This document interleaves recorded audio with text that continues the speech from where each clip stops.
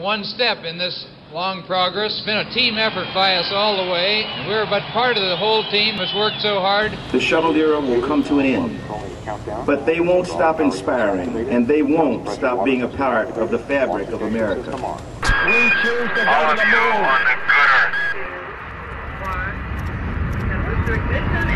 That's one small step for man, one giant leap for mankind.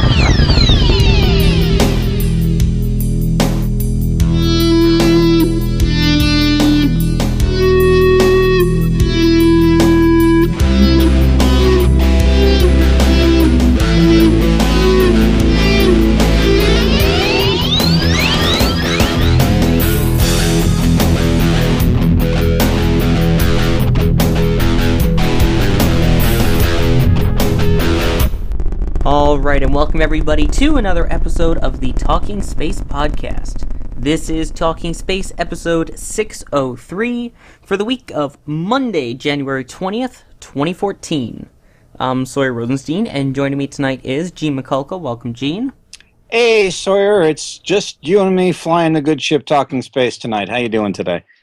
I'm doing good, and as you just mentioned, Gene and I are the only two who will be on tonight. However, just like last week, Mark will be joining us a little bit later in the show with another great interview. If you thought last week's was good, well, this one may be just as good, if not better, so stay tuned to that.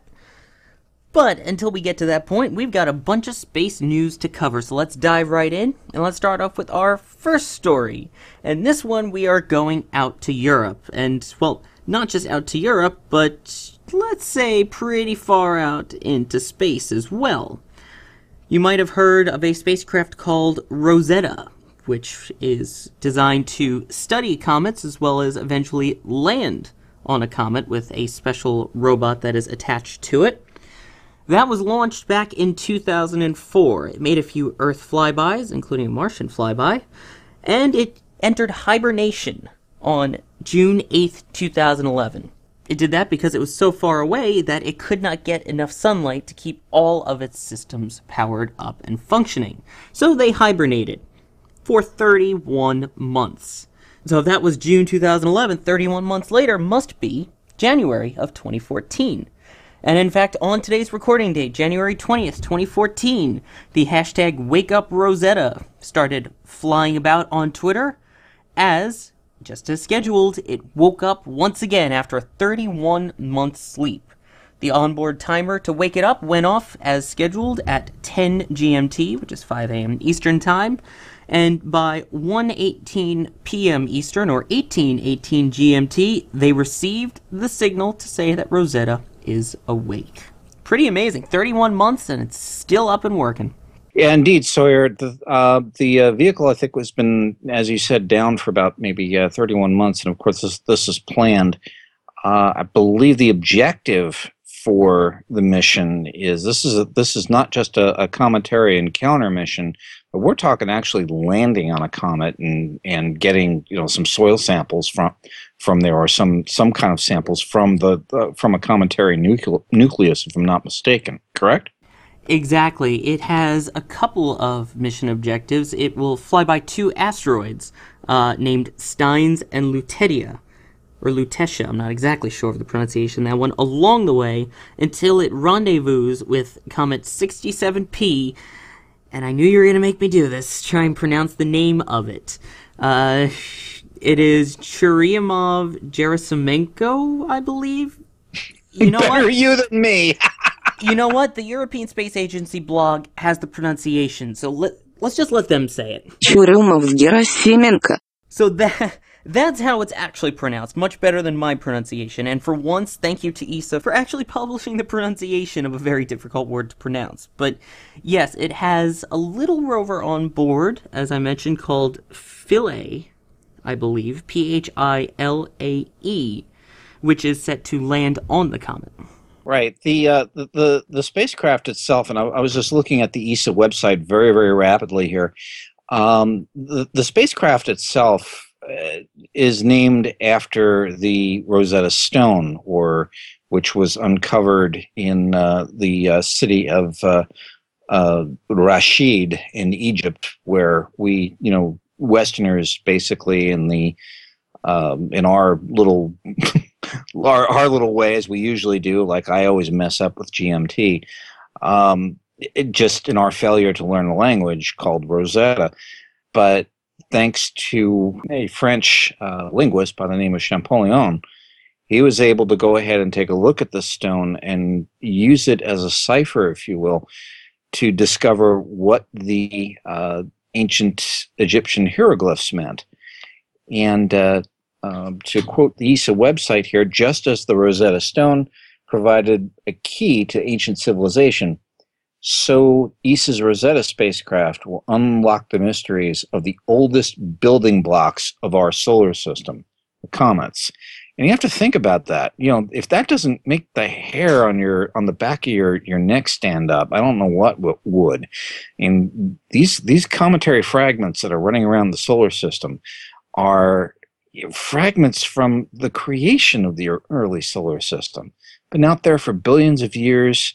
And they, too, hold the secrets to understanding what the early solar system may have been like, what it was all about, what was going on. And ESA is pointing in that direction with this particular probe. And I think NASA, too, has some participation in this. I think they've got also several instruments flying on the Rosetta spacecraft. So this is not only, again, a scientific endeavor, but it's also a joint endeavor between NASA and ESA. So, you know, again, the partnerships are paying back some really good scientific knowledge here. Yeah, this is an amazing mission. So far, since it lifted off, it's traveled 3.8 billion miles total, including a couple of Earth flybys, the Martian flyby, and now on its way to the comet. So as they continue to wake it up, they should start getting images of the comet by about May, which by then it will still be about 2 million kilometers away.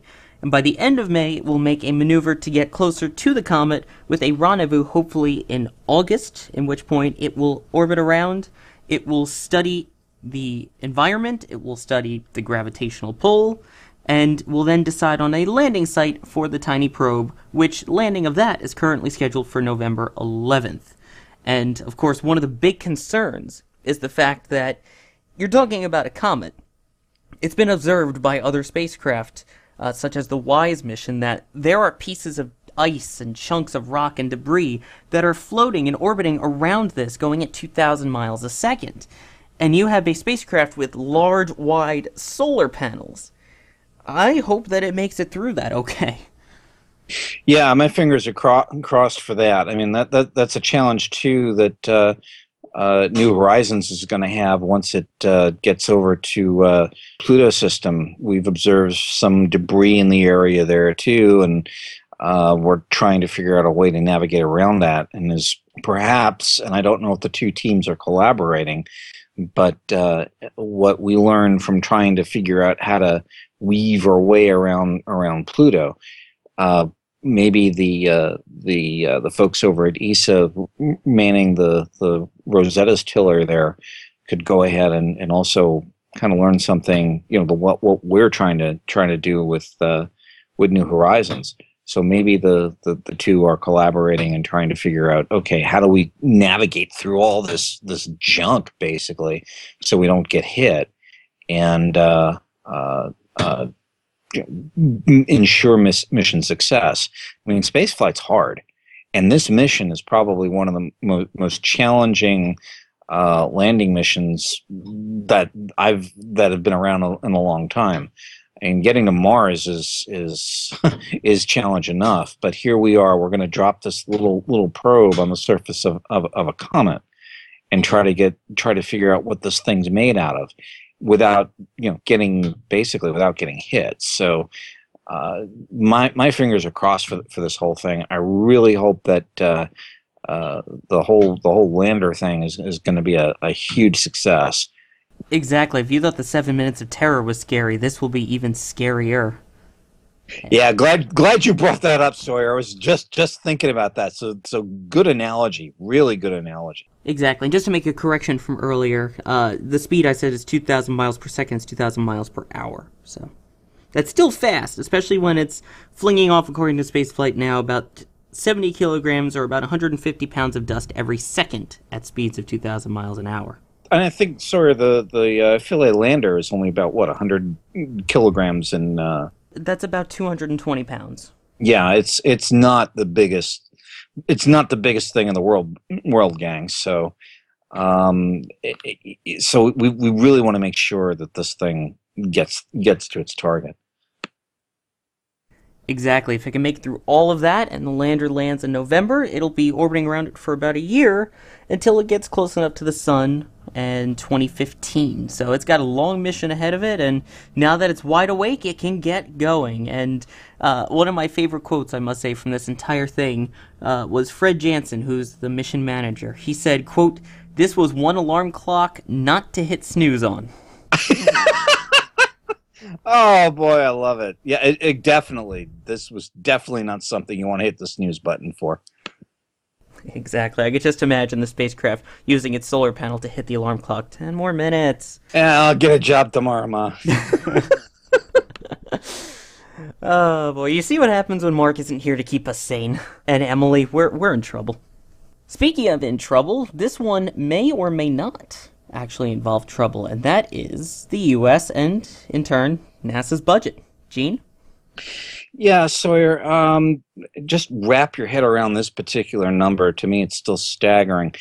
The United States here just passed a budget resolution to the tune of, and I hope you're sitting down, folks, 1.1 trillion. That's trillion with a capital T, not B for billion, trillion.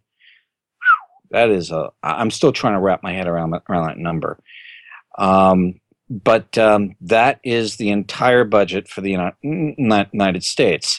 Now, we'll drill that down just a little bit deeper, and we'll uncover where NASA sits in all this. And the NASA budget resolution here gave NASA about $17.65 billion, which was, I believe the White House was looking for a budget of about $18 billion. There's some money in there for for the Space Launch System, or SLS. That's it's a controversial large rocket. Some people call it a holdover from the Ares 5 from the defunct Constellation program. The big deal about this is how the media sort of looked at that number and basically broke out the champagne corks. Everybody was kind of sort of celebrating on the $17.65 billion figure, saying that it's finally going to put Orion back on track. It's going to put the Space Launch System back on track. It's going to put commercial back on track. Oh, wait. Will it? Well, not exactly correct. Commercial was one of the big losers in this. I believe the initial budget request for the commercial spaceflight endeavor on this was about $821 billion. And I think the budget outlay was about $695 million. So again, this is to make sure that funding for commercial crew here in the United States continues, and make sure that those programs and those awards keep going the way they're supposed to go. Again, right now there are 3 companies vying for the right to transport crew to the International Space Station. I believe there'll be 2 companies overall, and I think 2 contracts are going to be awarded, one major and one minor, with somebody playing odd man out. So far there are 3 players in this. Sierra Nevada with the Dream Chaser vehicle, of course Boeing with the CST-100, and last but not least SpaceX with the piloted Dragon vehicle. But again, that program got a little bit of a ding in this budget. There are other, planetary science fared a little better. JPL got a few goodies here. I think Mars 2020 got $65 million to keep going, and a Europa mission proposed also got what we were looking for, which was about $80 million to keep going. But you kind of wonder, a lot of this we've been nickel and diming these programs.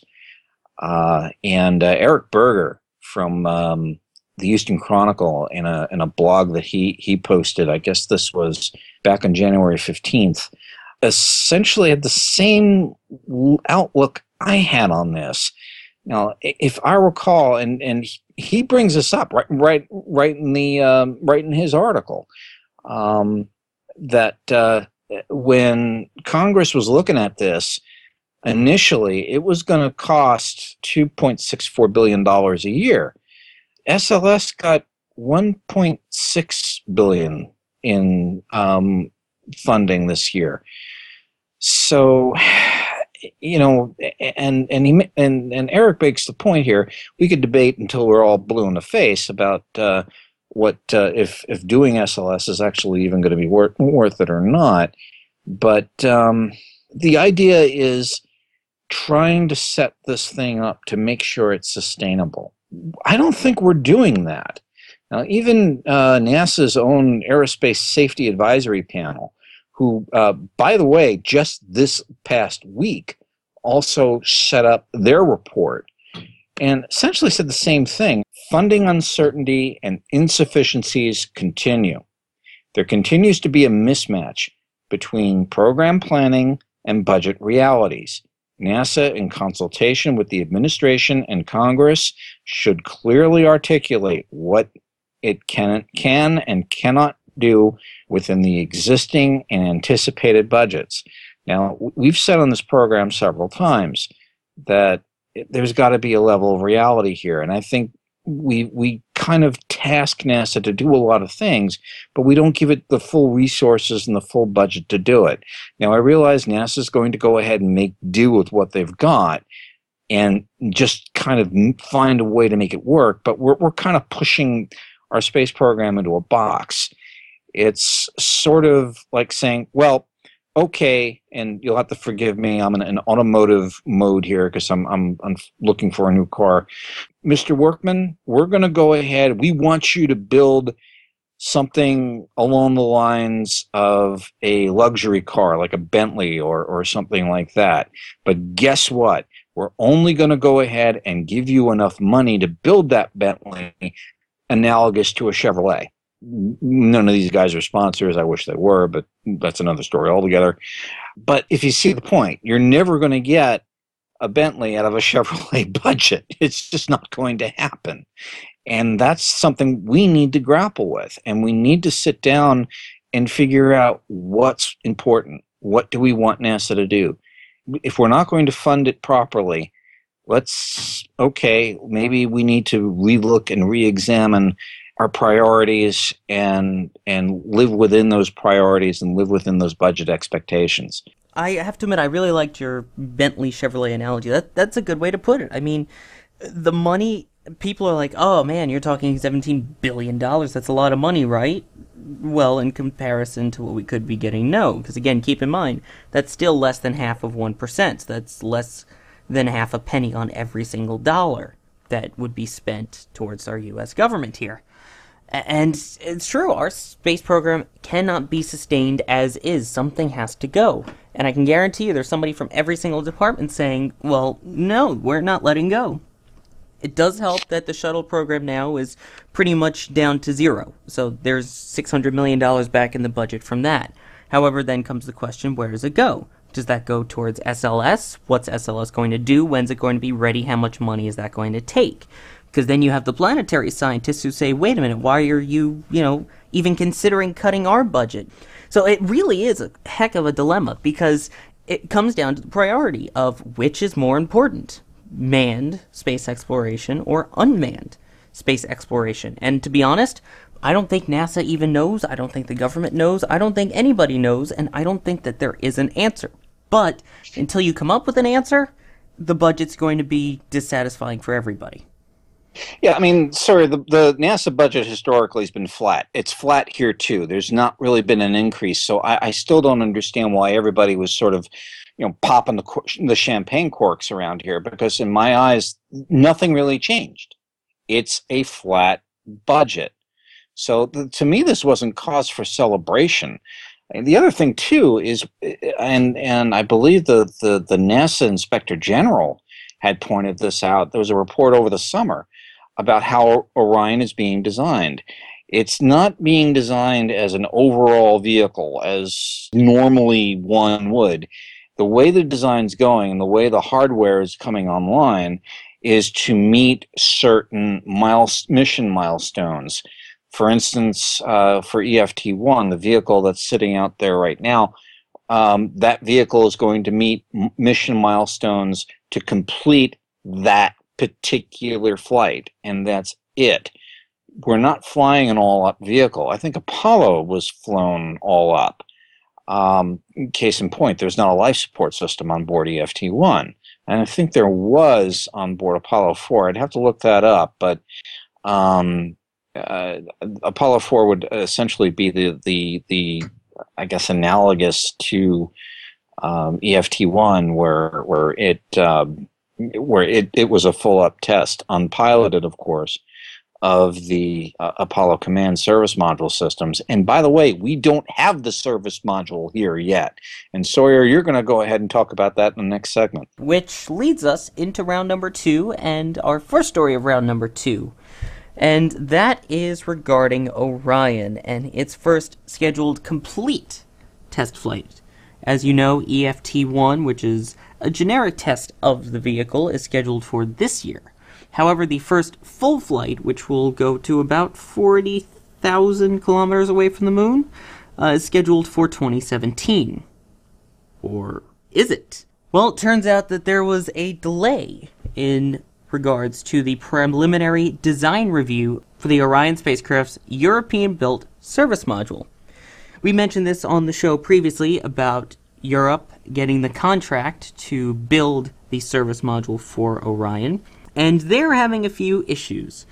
Thomas Reiter, who's the director of ESA's Human Spaceflight and Operations Center, said, quote, "We need to work on some mass issues, which is normal in a development, looking at some aspects of propulsion and secondary structure." They were looking at this all the way back in November, and that was when their review was supposed to happen, but they delayed it, saying that, quote, "It was the aim to not affect the critical path of the project and to minimize the effect on the overall schedule. But how much of an effect will it have?" Well, as of right now, that's not yet certain, but this has been delayed months and months. They said that if they had gone with it then, it almost guaranteed would have failed the preliminary design review, which would have caused an even longer delay. However, this still may back it up a little bit. We don't know yet, because again, it's still very early. But to quote Reiter, after he had talked with NASA's Bill Gerstenmaier, he said, quote, "I think it's too early to speculate about launch dates. Bill," being Bill Gerstenmaier, "and I agree that we wait for the PDR and then look at the schedule to launch. I cannot say different than the end of 2017 because that would be premature. The end of 2017 is where it's currently scheduled for. However, what do you think? I have a feeling this is going to at least 2018, and if so, what does this then do to NASA's plans for its first crewed mission in 2021? Oh boy. Well, I'm looking at a Space News article here dated, let me see what the date is on this. This is January 17th by Peter de Selding, that the European Space Agency promised NASA that the delay in the Orion service module is not going to force a slip in the PDR. I believe PDR, according to ESA's Director General Jean-Jacques Jourdain, said that PDR is scheduled to begin April 1st and run through mid-May. That's nearly a year behind the original schedule, with delays resulting from multiple technical issues, Sawyer, that you've already cited. I believe the weight is also a huge issue in this. There was some criticism about ESA going into to help. I believe one of the commercial crew partners, Sierra Nevada, had asked ESA for some technical assistance in, I believe it's the docking collar, and ESA said, "Okay, sure, we'll help provide that."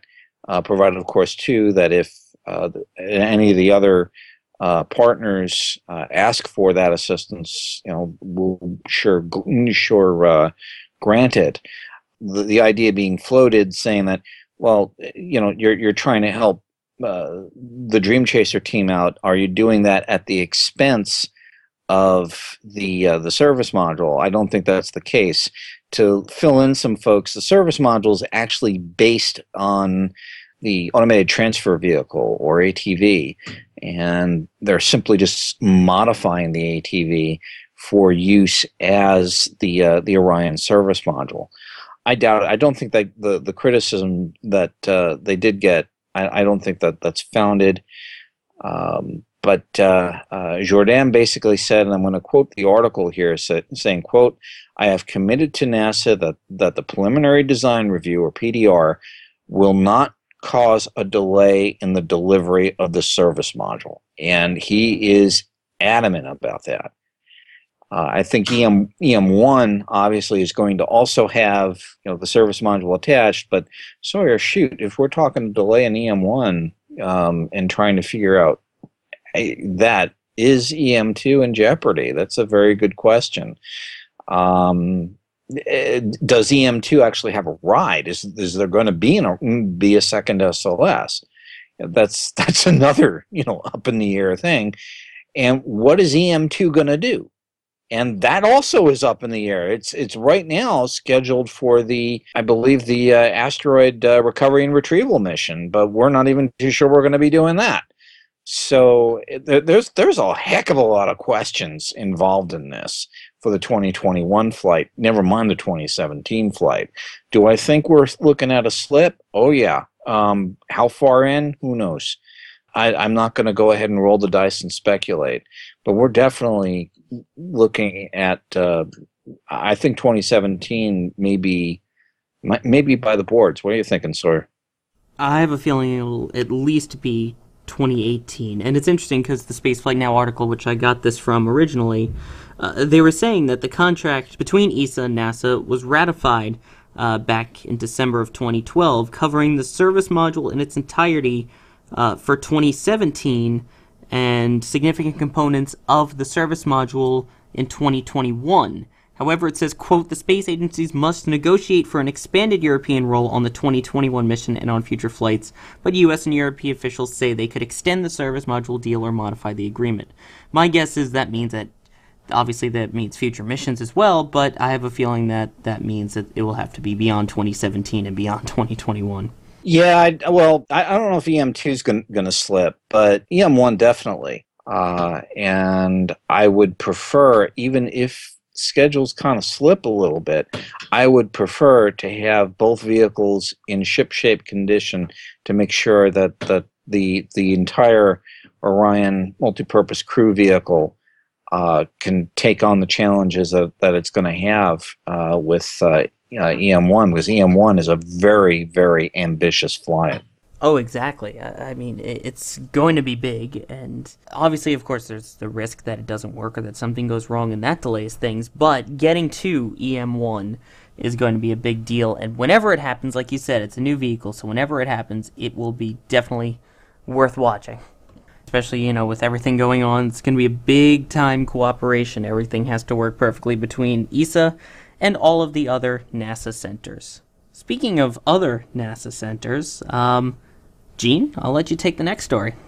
Thanks, Sawyer. This past week, a House resolution, H.R. 667, was signed into law by President Obama. That law redesignates the Hugh Dryden Research Center as the Neil Armstrong Flight Research Center. The resolution also names what was known as the Dryden Aeronautical Test Range as the UL Dryden Aeronautical Test Range. Both Hugh Dryden and Armstrong obviously have been grand pioneers in this.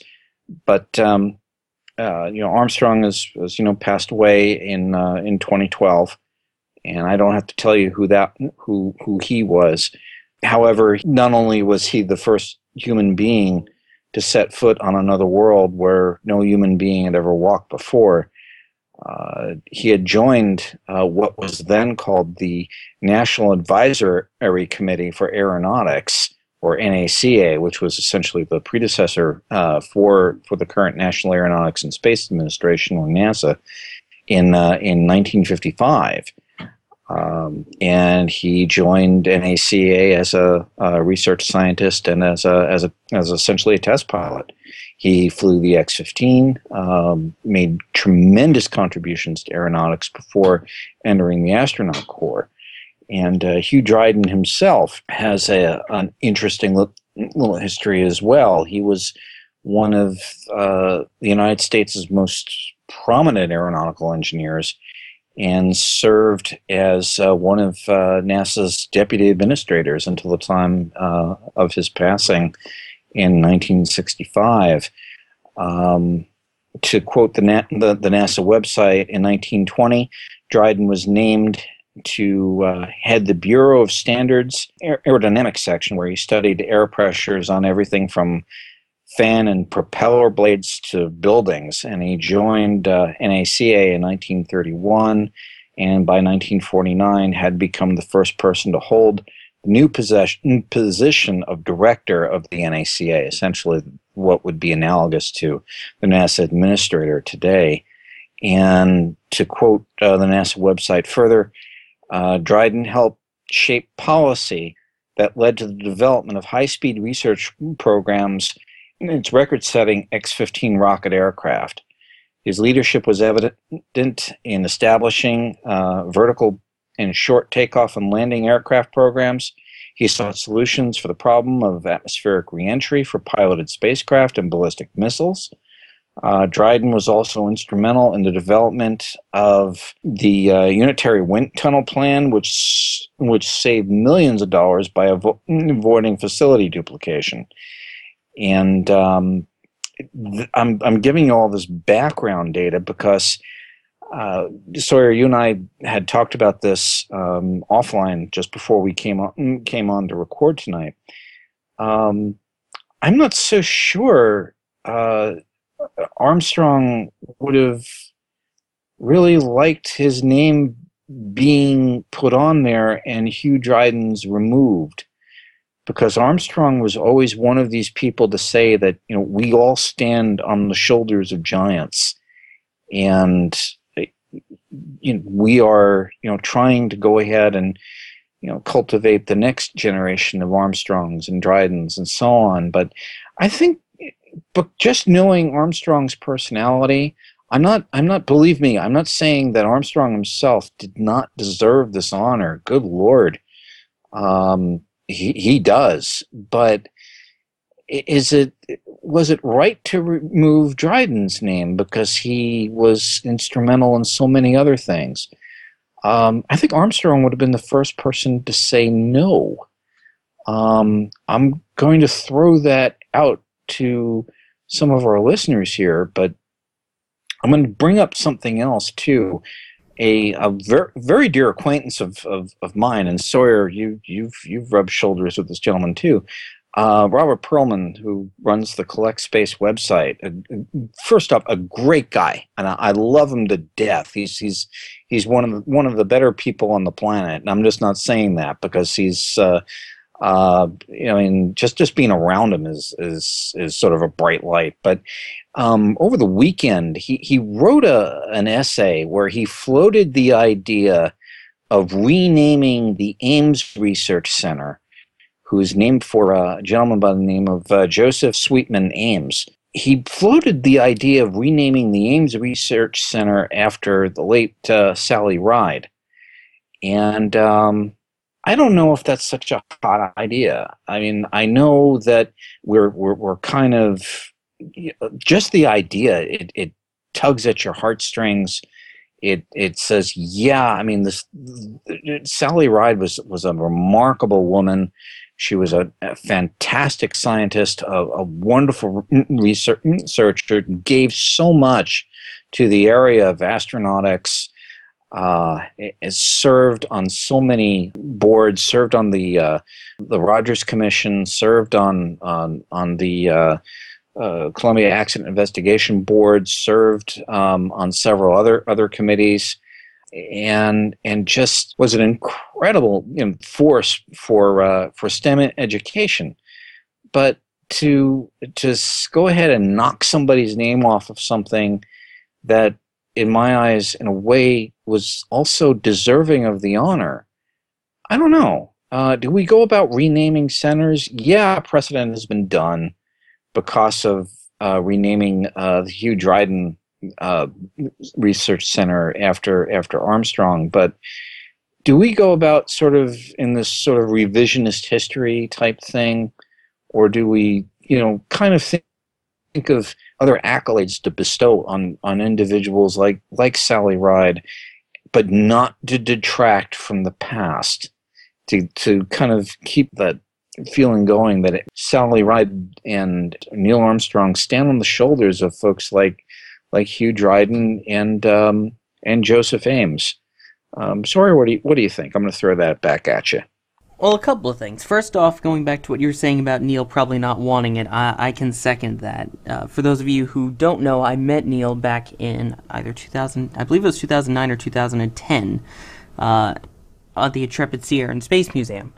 And he was up there with a bunch of veterans. He was the only astronaut. And every question that was directed at him, he tried to avoid and would redirect it to the amazing things that the veterans and the other people around him had done rather than his accomplishments, which, first off, I thought was beyond amazing and humbling. And second, he is indeed humble. He would not want this honor, that's for sure. Second, though, as for the naming of it, does he deserve it? Yes. I would think he would. Would he want it? No. But when it comes to renaming these centers, I mean, those of us who are NASA fans know of Ames, they know of Dryden as the centers. They don't know who the people are. I could tell you, until Gene and I were talking pre-show about this topic, I had no idea who either of these gentlemen were. I didn't know what they did, who they were, and this is coming from someone of a younger generation. However, you mentioned the names Neil Armstrong, Sally Ride, instantly recognizable. So might this be a way to help NASA get some recognition by renaming it after people that are well known? Yes, but another thought of mine is, might this be too soon? I mean, Ames and Dryden are people that you may not know, but however, Sally Ride and Neil Armstrong have only passed away within the last year or two. So it's still relatively recent. Is it too soon to be honoring them? I don't know, but at the same time, I think it might be a good idea just because they are very recognizable to today's youth, and with NASA struggling as it is, a little bit of recognition doesn't hurt. Yeah, but still, you don't want to dismiss where you've been, and I can understand the need to go ahead and want to honor somebody like that. I really can, but by the same token, too, I think we can find another outlet to bestow on somebody like Sally Ride, and not take a current individual and remove that person's name from history, and try to remove it. Also, to say that somebody like Joseph Ames was not critical to NASA's history, I would beg to differ here. I'm going to read off. I'm going to read off something really, really rapidly here from this. In fact, this is the write-up on Joseph Sweetman Ames from the NASA website. NASA's Ames Research Center is named after Dr. Joseph Sweetman Ames. He was a founding member of the National Advisory Committee for Aeronautics, appointed by President Woodrow Wilson in 1915. Ames took on the NACA's most challenging assignments, but represented the physics angle of things. He chaired the Foreign Service Committee of the newly found National Research Council, oversaw NACA's patent cross-licensing plans, and just about saved the agency, because I believe at one time Herbert Hoover wanted to shut the whole thing down. And, Ames said, well, not so fast there, Sparky. So to say that, Ames really isn't really critical to NASA's history, no, he just saved it before it was squashed by another president. And I'm going to quote this last quote here from the NASA website in a letter to William Durand, who led the dedication ceremony. Henry H. Hap Arnold called Dr. Ames the great architect of aeronautical science, and it is most appropriate that today the Ames Aeronautical Laboratory is named in his honor. For this laboratory, as in the hearts of airmen and aeronautical scientists, the memory of Joseph S. Ames will be enshrined for as long as men shall fly. Close quote. Dr. Ride, God bless her, but she stands on Joseph Ames' shoulders. And to go ahead and say, well, Ames doesn't deserve the honor, or who the heck knows him, he really wasn't involved with NASA's history. Just let's just fix that and put Dr. Ride on over there. And by the way, also something I didn't mention here, and it is mentioned in this article here, that Joseph Ames really was a champion of trying to get more universities to train more aerodynamicists and give young engineers on-the-job training. He was into STEM long before it was fashionable to be into STEM, and was trying to go ahead and get that moving, just as Dr. Ride has with her whole organization, trying to get more young women involved in the STEM sciences. So again, to say she doesn't deserve the honor of having a center named after her, yeah, she does, but you come into that whole clash of what do? Do you obliterate your history, or do you not? So you're stuck between a rock and a hard place is what I'm trying to say, I guess. Exactly. I mean, I love the people that you mentioned. Robert Prum, like you said, is a great guy, and Sally Ride did some amazing work for women in science. Neil Armstrong, obviously, we know what an amazing contribution he did, being the first person on the moon, and some of his other previous work that you mentioned earlier in his short bio. But, and I know that, Gene, you and I both are going to get some angry letters from this, but if it were up to me, as much as I mentioned before that it would be great recognition for NASA, if it were up to me, again, these are unknown giants. I think rather than changing the names to people that they might know, we should spread the word about who these people actually are, because they've done some amazing work that we may not know about. And if it were up to me, I honestly think that Dryden should be Dryden, and Ames should be Ames. This is definitely one that we want to hear from you guys on. Please send us any of our stories if you want to as well, but in this one in particular, we want your opinions. Should they change the names, or shouldn't they? Send them to us. You can do it by email at mailbag@talkingspaceonline.com. You can tweet us at TalkingSpace, or post it on our Facebook page, which is facebook.com/TalkingSpace. We want to hear from you.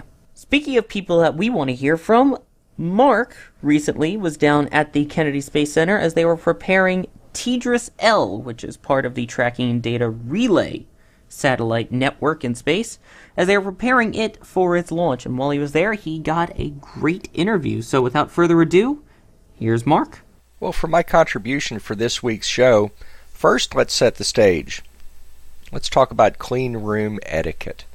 First of all, no smoking, no drinking, no eating, no wireless devices, which means no cell phones, no smartphones, no clickers for your car doors, no key fobs. And the other part of being in a clean room is that you dress up in the little special suit with the footies and the little net thing over your hair to keep you from introducing any contamination into a very, very clean space. So here we are, all dressed up. Press is being shuffled through like an airlock into the high bay of Estratec in Titusville, Florida. And lo and behold, there's the TDRS-L satellite. It was quite impressive. In some respects, it was bigger than I thought. In others, it was smaller. It was big in that it surprised me how tall it was. And I'll say small, but really I'm referring to mass in that it didn't look as massive, because much of what you see that the fairing goes around on top of the Atlas V is the antenna structures that you can actually see through. They're a semi-transparent sort of a mesh, and they fold up and curve around to fit inside that nose cone fairing. The actual base of the satellite, of course, is where all the electronics are. The solar arrays were folded up in a position for launch that on orbit, of course, would be deployed. But enough about the satellite. You'll hear plenty of that as we go on discussing it prior and post-launch. But the interesting thing to me was to actually be able to see it and see it up close. $1 billion plus of hardware that's about to launch.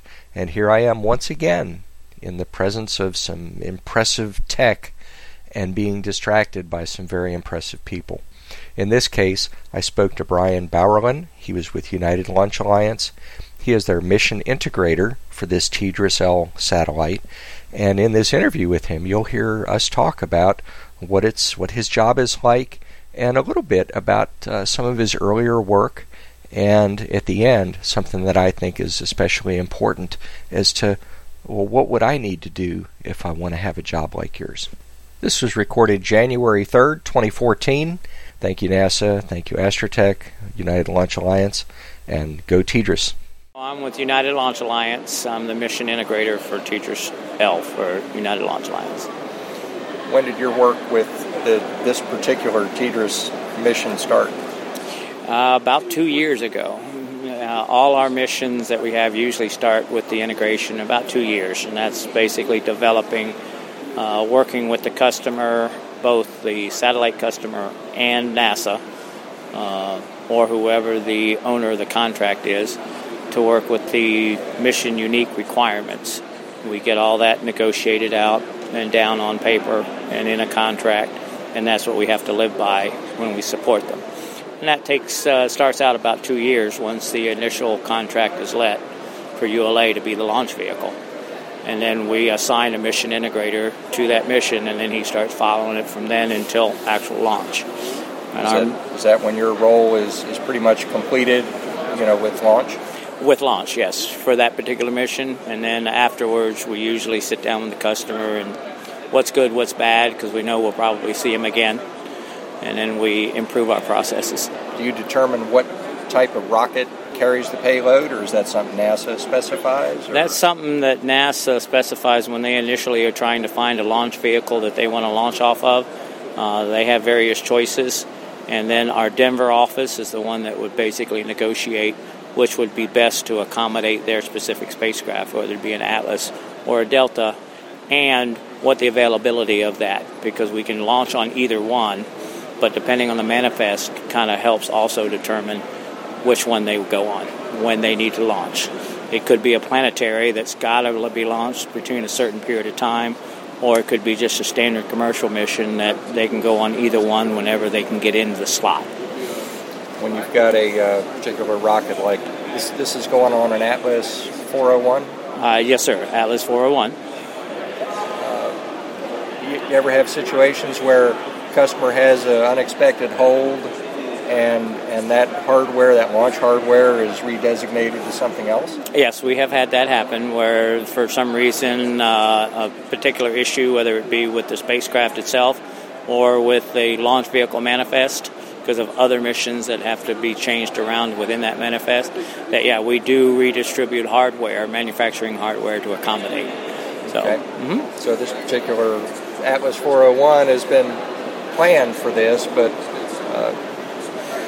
there's flexibility, I guess, in the program. And there is. There is flexibility from our manufacturing standpoint based on the slot manifest system that we have. What type of launch interests you most from the ones that you work with? What type rocket? what are the ones that you look forward to? Oh, I really look forward to them all. I work both the NASA side, the commercial side. I worked Air Force, DoD, and the NRO. So they all have their own various maintenance requirements as far as customers are concerned. And it's just it's different every time, and it has challenges, so it's all fun. The more challenges, the better. You said maintenance, and that was something in the back of my mind. I was curious about when the spacecraft is put in the fairing and taken out to the integration facility and hoisted up. Is it powered during that time? Not during the actual lift onto the rocket, no. But once we get it integrated onto the rocket and connected, then yes, the launch vehicle is always powered up, and the spacecraft always has the capability of doing their maintenance requirements, which could be as simple as battery charging, or it could be as complex as various testing that they have to do to verify everything's ready before launch. Am I correct in thinking that the satellite, from the point where it's assembled and testing has started, that it spends its time powered on in a at least a monitoring state? Yes, sir, it does. Okay, never thought about that before. Yep. You just think of it launching, you go up, gets turned on, and starts to do its job. No, that's what the telemetry is all about, is the minute it's on that pad, it's being looked at, checked out from both a launch vehicle standpoint and a spacecraft standpoint. Once we launch and release the spacecraft from the launch vehicle, it's constantly being checked from various downrange assets. So, who is it that's, for instance, with the spacecraft, what party is involved with looking at its health, with its state, prior to actual liftoff? That would be the spacecraft customer itself, which in this case is Boeing. So when we connect our electrical systems to their electrical systems, then they are doing their health checks all throughout the system. We don't, from a launch vehicle standpoint, don't really get involved with their health checks from their satellite itself. We're mostly concerned with making sure all our systems are up and running and to support that spacecraft. How long have you been doing the job you've got today? Well, I've been in the space program for about 30 years. This particular job, Mission Integrator, I've been in the business for about 15 years as an actual integrator. Before that, I was facility, payloads, managers, working, making sure the facilities are ready to support a spacecraft on the shuttle side. Where did you come from prior to all of that? I was in the military prior to that, and all over the world. So my military career was 12 years, and it took me everywhere. In the electronics or in planning side of the... No, most of it was, in my Air Force career, most of it was either a pilot or in the intelligence community. So. Interesting how you can switch from one career, one work to another. The skills are carry on and probably part of your current work in some ways. And that is true. As a mechanical engineer with a BS degree and a master's degree, I used some of it some of the time. There were jobs that I didn't use any of it, but it all flowed back over eventually. Trying to get a well-rounded career. What's important today? Say somebody's a student today in college, perhaps, and they're looking down the road, focusing in depth on studies or a variety of studies? What? I would personally say that the most important thing is to, one, do what you like. The other thing is try to get into the engineering career field, because that gives you a more rounded capability as to be able to switch careers. Okay? And the third is to make sure you do go to college and graduate. Because even though a lot of people say it doesn't matter that much, it's not the education that you get, it's the fact that you had the ability to go through that and get it done, the wherewithal to do that. That's what people look for and say, yay, yep, he's the kind of guy we want because he went through it. That's important. Has somebody demonstrated the capability of Absolutely. learning and performing? Absolutely. That's quite important. A big thank you once again to Mark Ratterman as well as Bryan for coming on and talking with Mark. So, this is not the end of our TDRS-L coverage. In fact, we've got quite a bunch of stuff.